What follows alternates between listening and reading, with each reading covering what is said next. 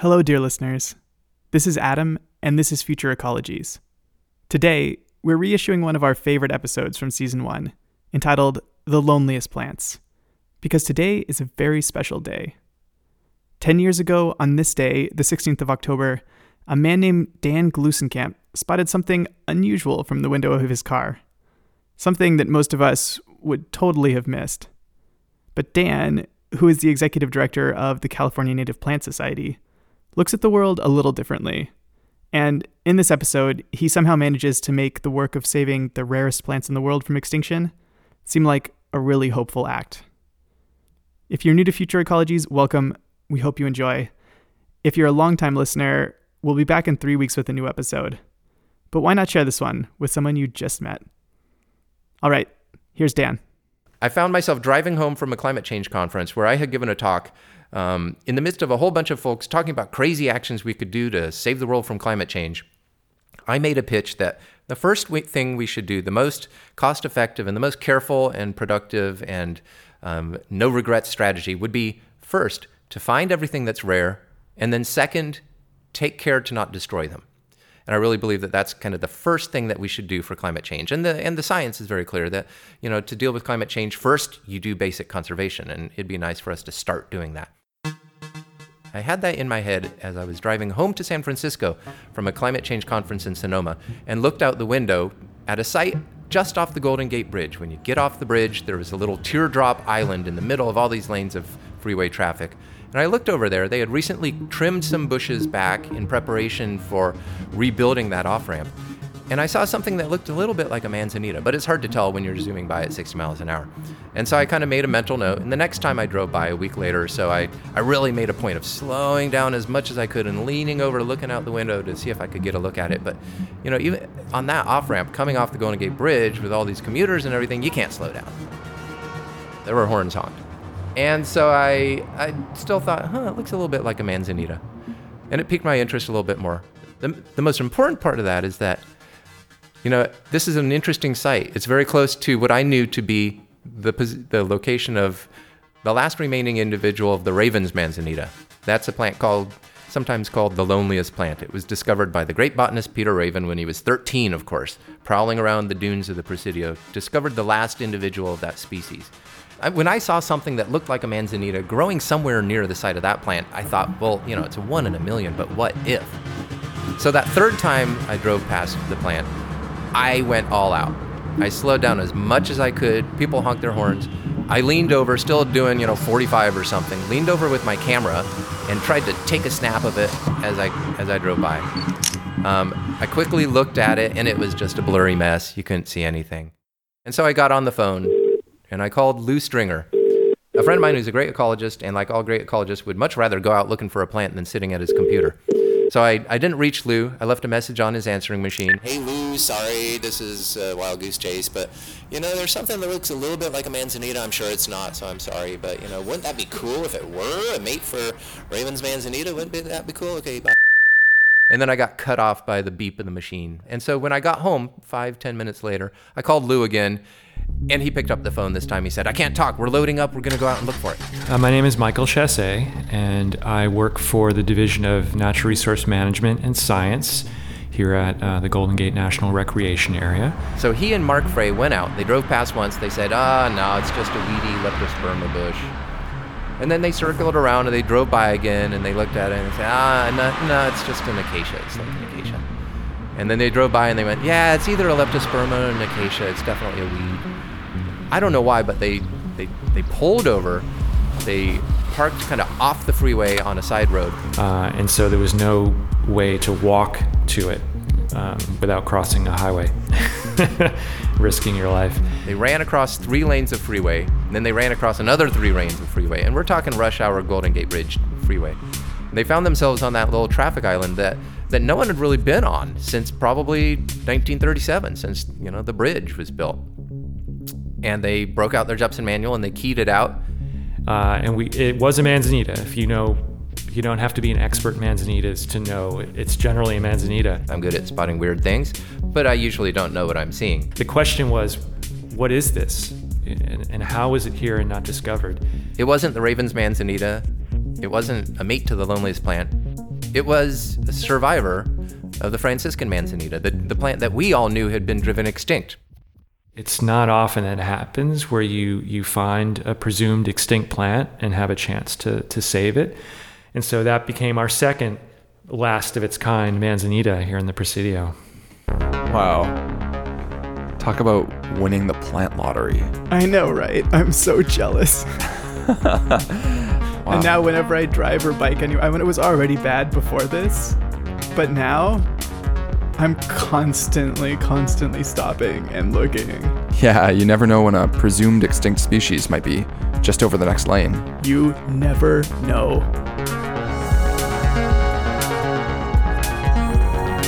Broadcasting from Vancouver, British Columbia, on the unceded territories of the Musqueam, Squamish, and Tsleil-Waututh peoples, this is Future Ecologies, where your hosts, Adam Huggins and Mendel Skulski, explore the future of human habitation on planet Earth through ecology, design, and sound.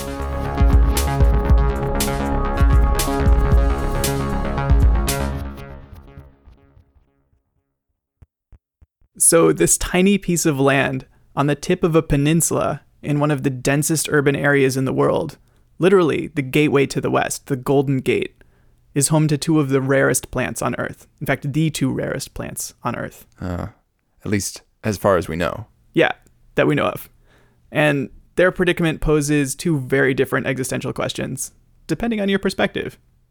So I guess the first one is, do species like this have any kind of future in the world that we're creating? Totally.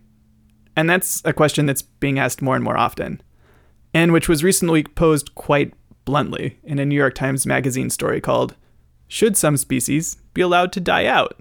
Woof. Okay, what's the other question? That question goes something like this. In this new world that humans are creating, does any species, at least any species that we know of or are able to recognize, does any species need to go extinct? Like ever?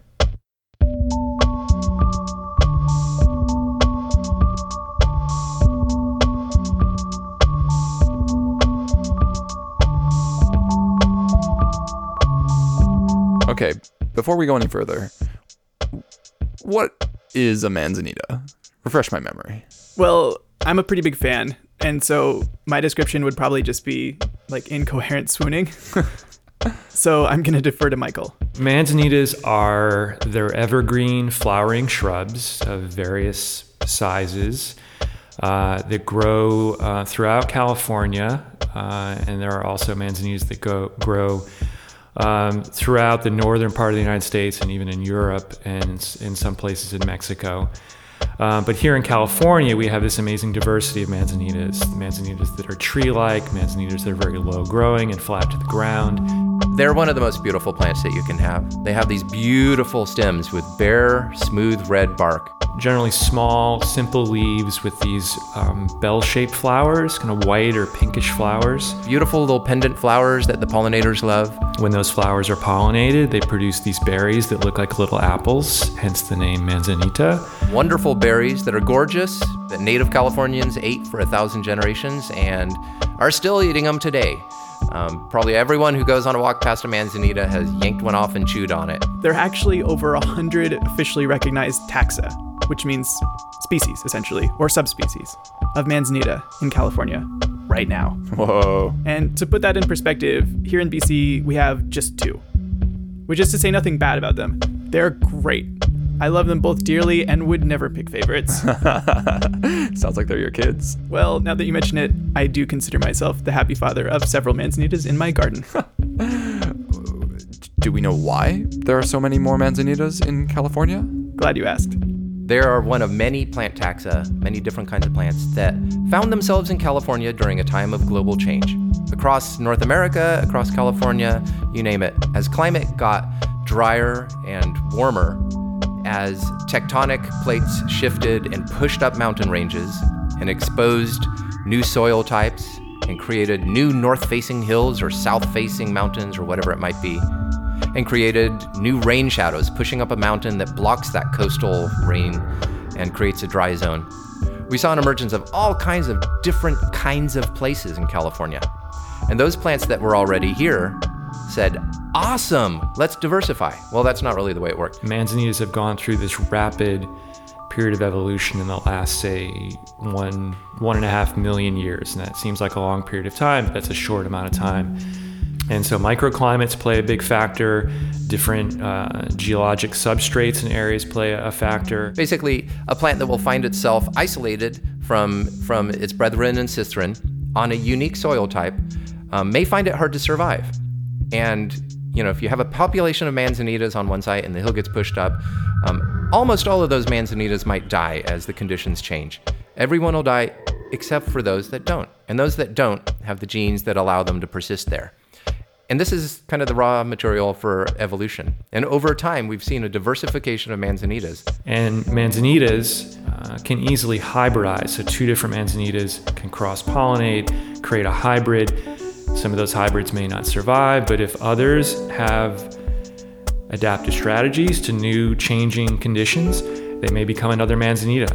And so repeat this over and over through time as you have the climate getting warmer, then maybe getting cooler. As climate gets warmer, plants move north from the south. As climate gets colder, plants move south from the north. And you get these waves moving back and forth as you heat up and cool down and heat up and cool down. And each time a wave passes over and then retreats, it leaves some of its flora behind.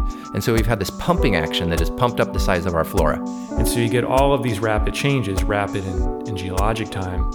And you have manzanitas that are hybridizing. And so here in San Francisco, we have a rock type called serpentinite. It's our state rock, actually, for California. And the soil derived from serpentinite is typically really harsh to plants. It's really high in heavy metals. The calcium-magnesium ratio is sort of inverted for what you would want, say, in a garden, right? It's not good for plants usually.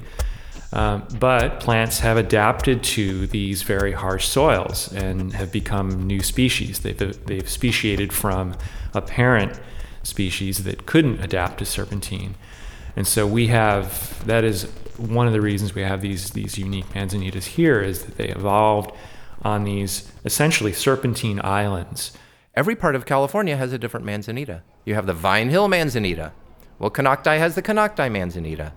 And San Francisco they have the Franciscan manzanita and the Ravens manzanita and a couple that probably went extinct. And these two manzanitas in the Presidio of San Francisco, they're serpentinite specialists. Say that 5 times fast. If you've ever been to San Francisco, you know that it's located on a thin, foggy peninsula that juts out towards the ocean. The city is only 7 miles by 7 miles, 49 square miles. Before the city was built, most of this was actually coastal dunes, with the occasional rocky outcrop. And these outcrops were serpentinite, and you can still find them in the city.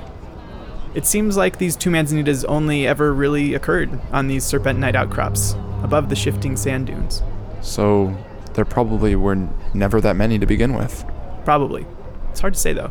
The Presidio was settled, as a fort, as a military base back in the 1770s.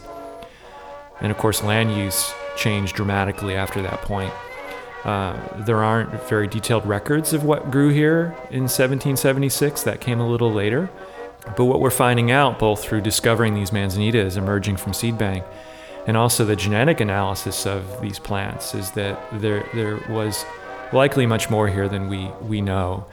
And so manzanita populations may have been pretty common at the time of Spanish arrival, but through land use changes may have been lost pretty quickly through the need for fuel. It's documented that in San Francisco, even shrubs were gathered for firewood, because it's not a natural tree landscape. There aren't many tall trees in San Francisco naturally. So it's possible that there were a lot more. But by the turn of the century, there were only an isolated few. And these attracted the attention of some of California's legendary botanists, who we'll hear about after the break.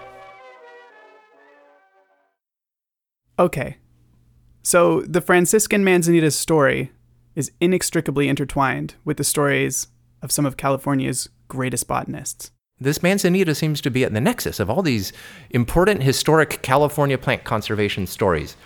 It was a rare plant for thousands of years. It occurred in just a few spots on planet Earth, all of them in San Francisco. Botanists knew it and loved it. In a typical California fashion, we have a great history of women botanists being botanists at a time when they were not even allowed to be. Lester Rountree, who succeeded as a botanist for many years because most of the male botanists never met her.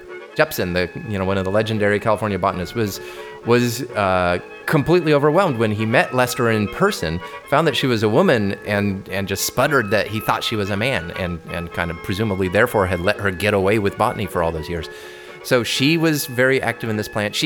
Lester Rountree actually, in one of her books, describes how she went to save a Franciscan manzanita from one of these cemeteries before it got bulldozed. She crept up in the dead of night in her Packard, backed it up to the gate of the cemetery, snuck in with a shovel and a gunny sack, and dragged it out and loaded it in her trunk. Like a grave robber, she said, "I garnered it ghoulishly in a gunny sack." I'm going where the chilly wind never blows. I'm going where the chilly wind never blows. Alice Eastwood was another fantastic botanist in California who happened to be a woman at a time when botanists were not allowed to be women. She apparently had every stagecoach schedule in California memorized in her work to get out into the hills and dales and collect plants. She was a great botanist, described many species, worked at the California Academy of Sciences. When the great earthquake of 1906 hit and shook her out of bed in her North Beach apartment, she ran all the way to the California Academy of Sciences, ran upstairs into the burning building, and opened up the cabinets, not of her collections, but of the type specimens, and started lowering them down on bed sheets out of the windows of this burning building. And so we still have those. Yes, I'm going if I never come back. Oh, I'm going if I never. And so Alice Eastwood looked at the manzanitas here in San Francisco. They were surviving in the tops of the tallest hills and in these cemeteries that weren't developed, and determined that they were, in fact, unique. They were different than other manzanitas. And so she wrote this up in a scientific paper. It was peer-reviewed and accepted. And her determination has existed to today that the Franciscan manzanita, which grew in Laurel Hill Cemetery, is a unique manzanita and different from the ones that it was lumped in with previously. Now, what Alice Eastwood didn't know was there was a second manzanita in these locations that looked a lot like the Franciscan manzanita. It really wasn't until the 60s when genetic analysis became part of plant taxonomy that it was determined that the other manzanita, the other form of the Franciscan manzanita, was actually a unique species. It was different, which we now know as the Raven's manzanita. And so we now know there are two unique manzanitas that only grew here in San Francisco and nowhere else. They've never been described from anywhere else. All the collections that were done in California, the only place that the Franciscan manzanita and the Raven's manzanita were found were here in San Francisco in like 5 locations. The last of the 1849er cemeteries, these beautiful wild old cemeteries with the tombstones from those first Europeans to lay siege to California. Over the course of the 1930s and 40s, all of these cemeteries were removed, one by one, until only the Laurel Hill Cemetery was left, which really alarmed our merry band of botanists. And so they were terribly upset when they learned that the last of these cemeteries was going to get bulldozed to make room for housing, and that the Franciscan manzanita and some other rare plants were going to be lost.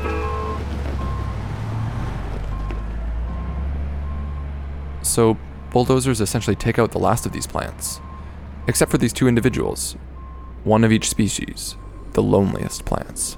Yeah, and ironically, it might have actually been bulldozers that were responsible for even the existence of this last Franciscan manzanita.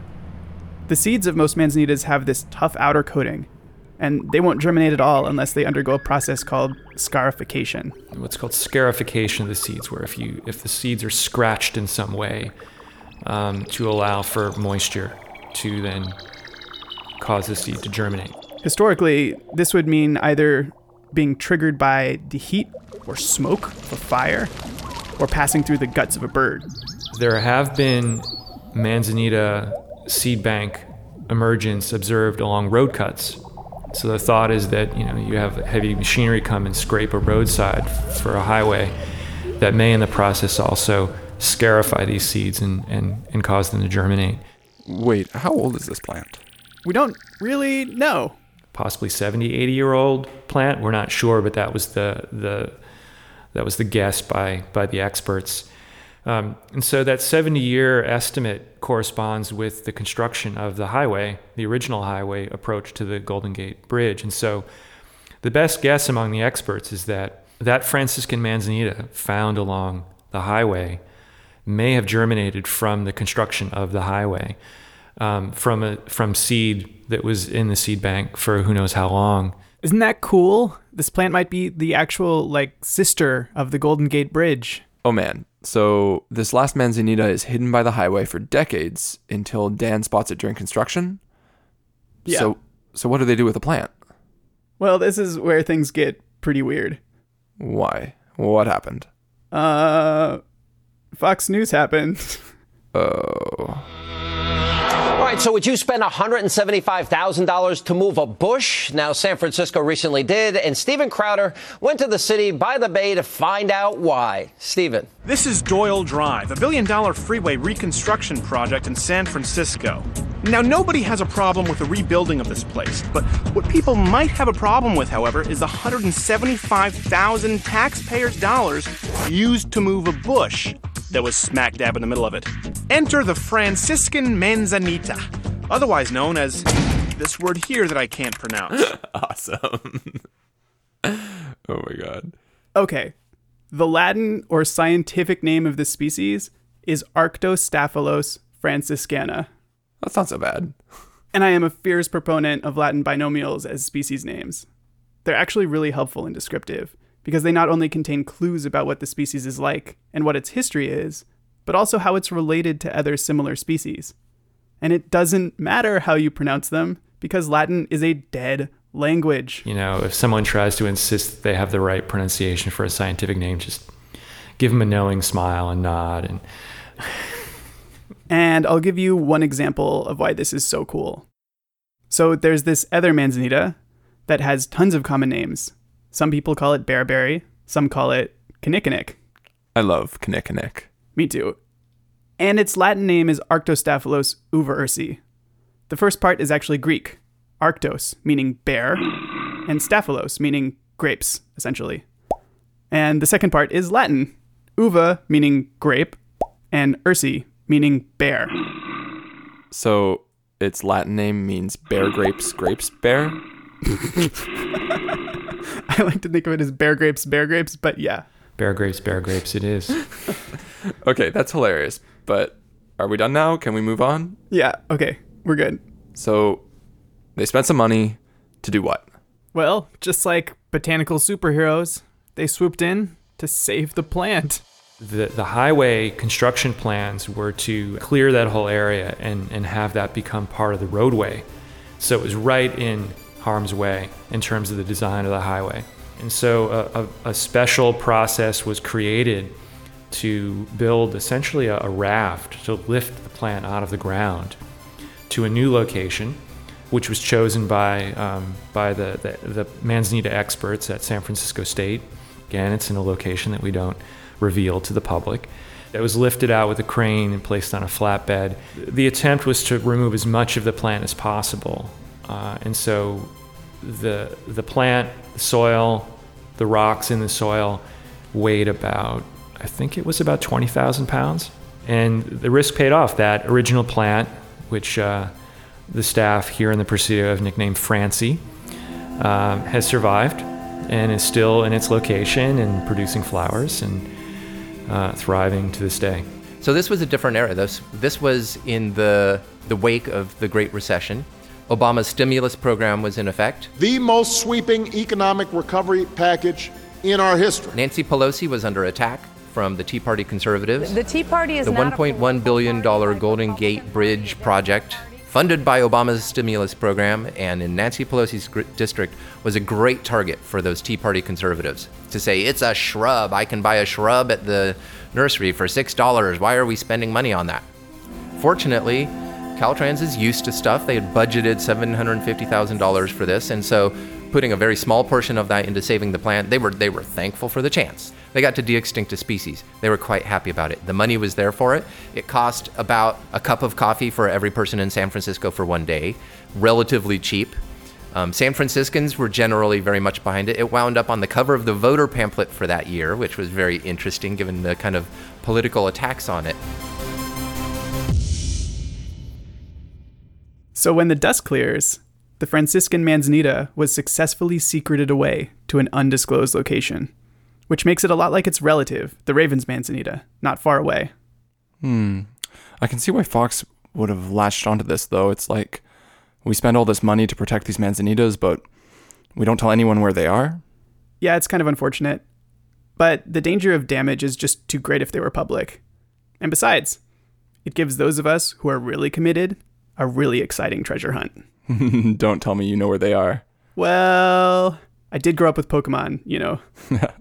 Like you gotta catch them all? Yeah, exactly. And let's just say I fared a little bit better than Fox News did. Excuse me, have you seen this bush? No? Have you seen this bush? Why have you seen this bush? There's still this question that's bugging me. Like, how do you go from just one remaining plant individual? Aren't they basically just extinct at that point without a mating pair? Well, yeah. That's actually where the two manzanitas differ. Before all the Franciscan manzanitas were destroyed, some really committed botanists collected some and started growing them out.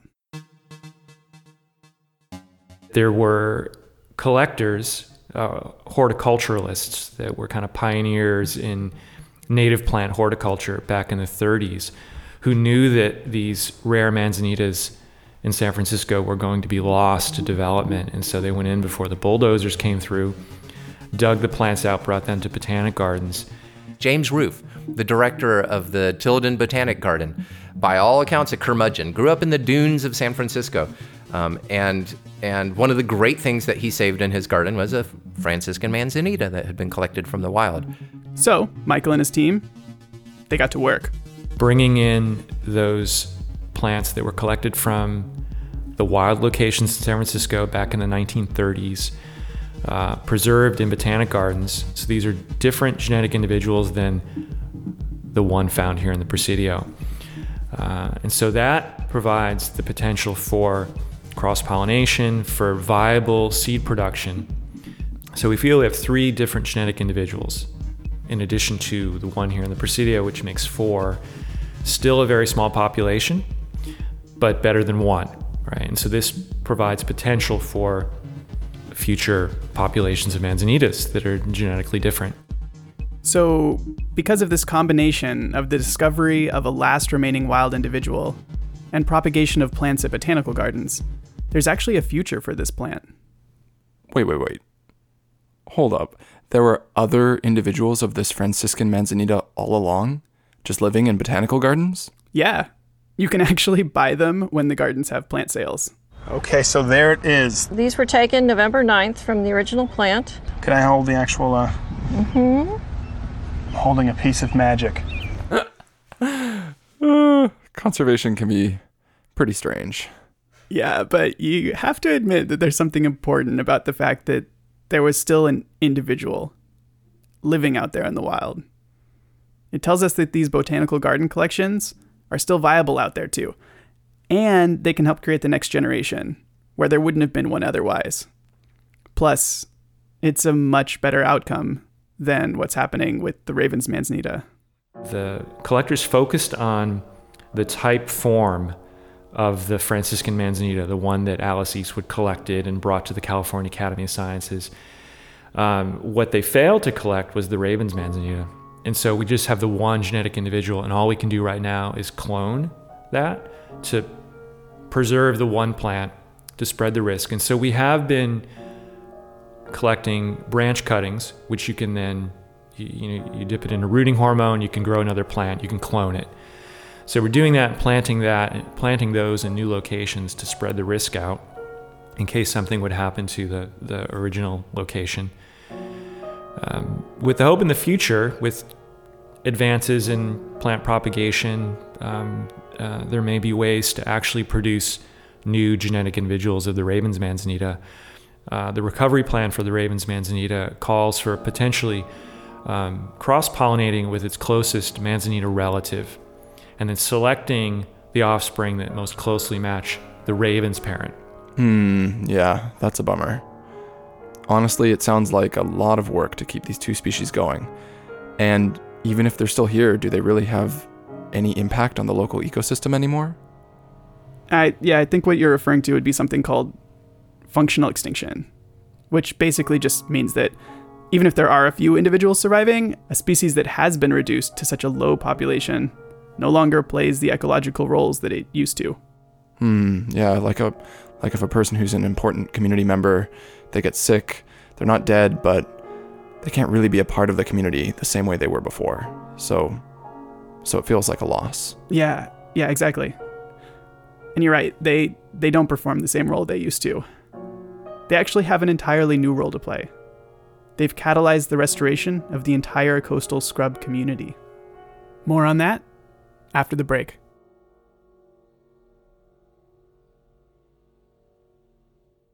We don't value these things simply because they have ecological function at this moment in time.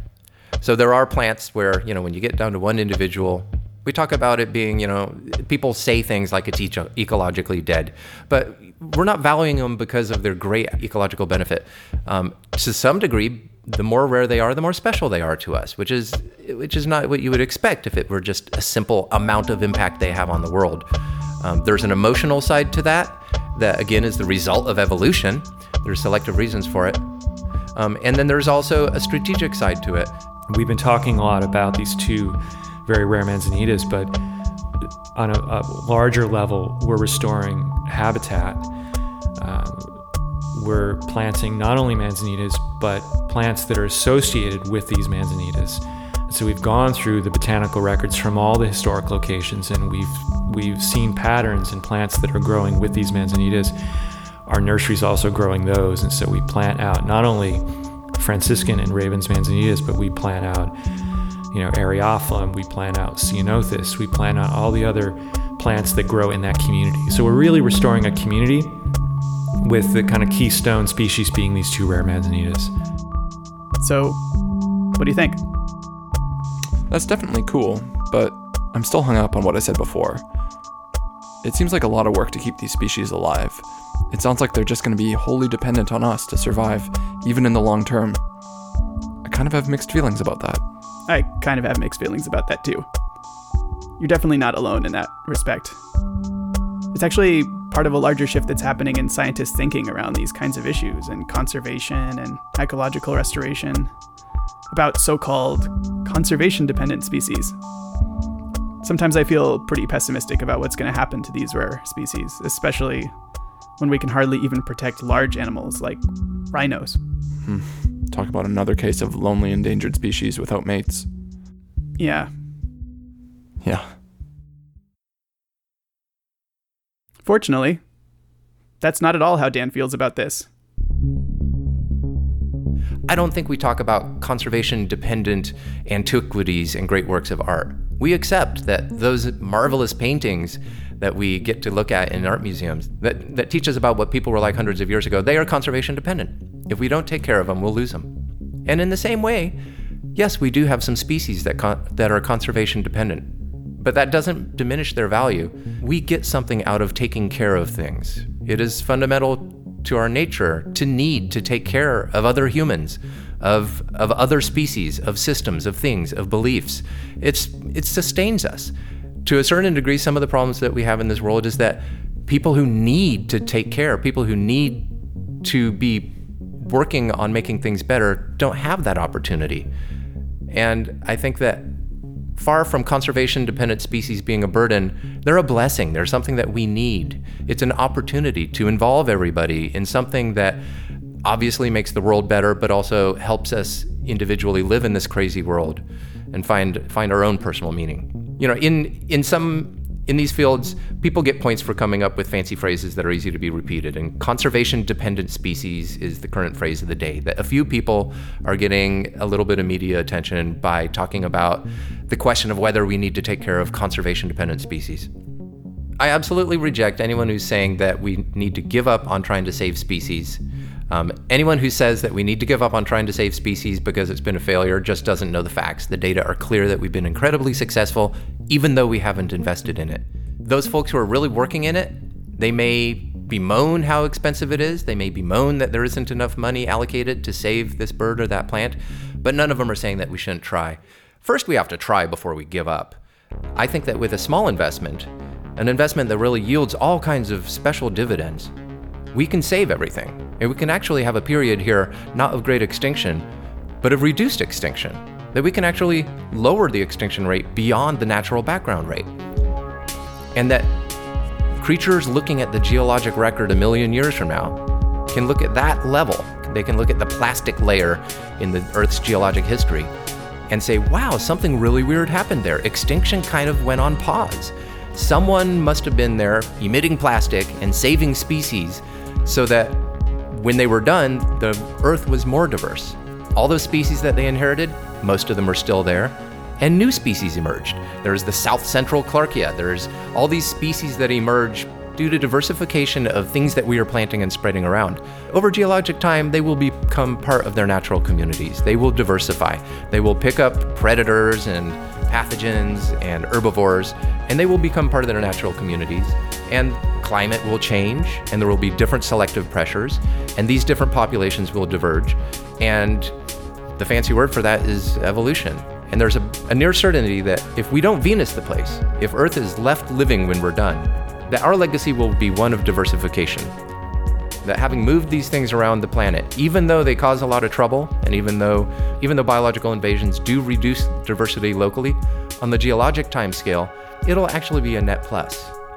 Our job is to make sure that it's a big plus, that we move new flowers into our garden and we don't lose the old ones, that we save those special things from the past so that they get to persist alongside the new things, and that we expand the diversity of planet Earth. And we absolutely can.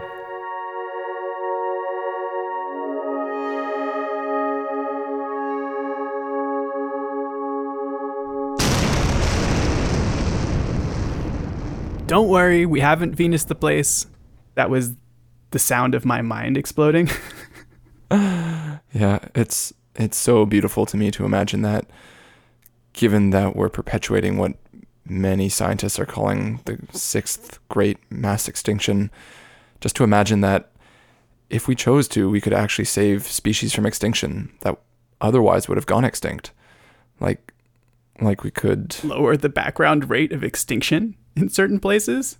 Yeah, that we could all come out of this with more diversity than when we went into it.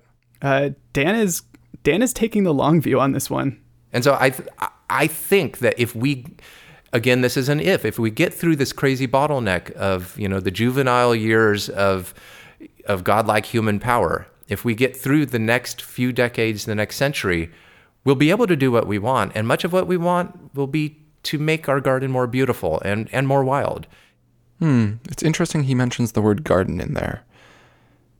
It's kind of hard to articulate, but he's essentially saying that it's fine that these manzanitas might not be able to persist on their own in the wild, at least right now, like we're transitioning from being conservationists to being gardeners. Yeah, I kind of, I started as a gardener, so I've been going the other way, but now I'm kind of going back. This is kind of back and forth. I love gardening. Lots of people love gardening. In this way, the Presidio of San Francisco is kind of like a microcosm of what we're doing to the planet in general. And so the management reflects that. Well, the Presidio is definitely a mosaic of different land types, and the land use history is different throughout the park. And that's what we have, and we're preserving what we have, restoring what we can. And by restoration, we're not trying to restore back to a certain period in time. Certainly, we're using the past to inform our efforts.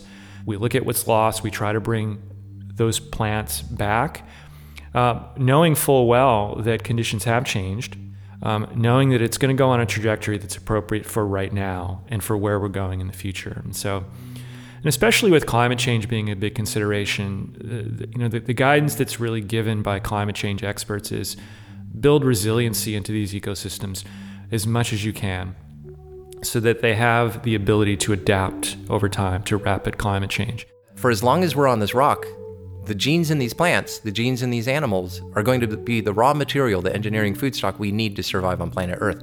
Each of these organisms is the latest story in living on planet Earth.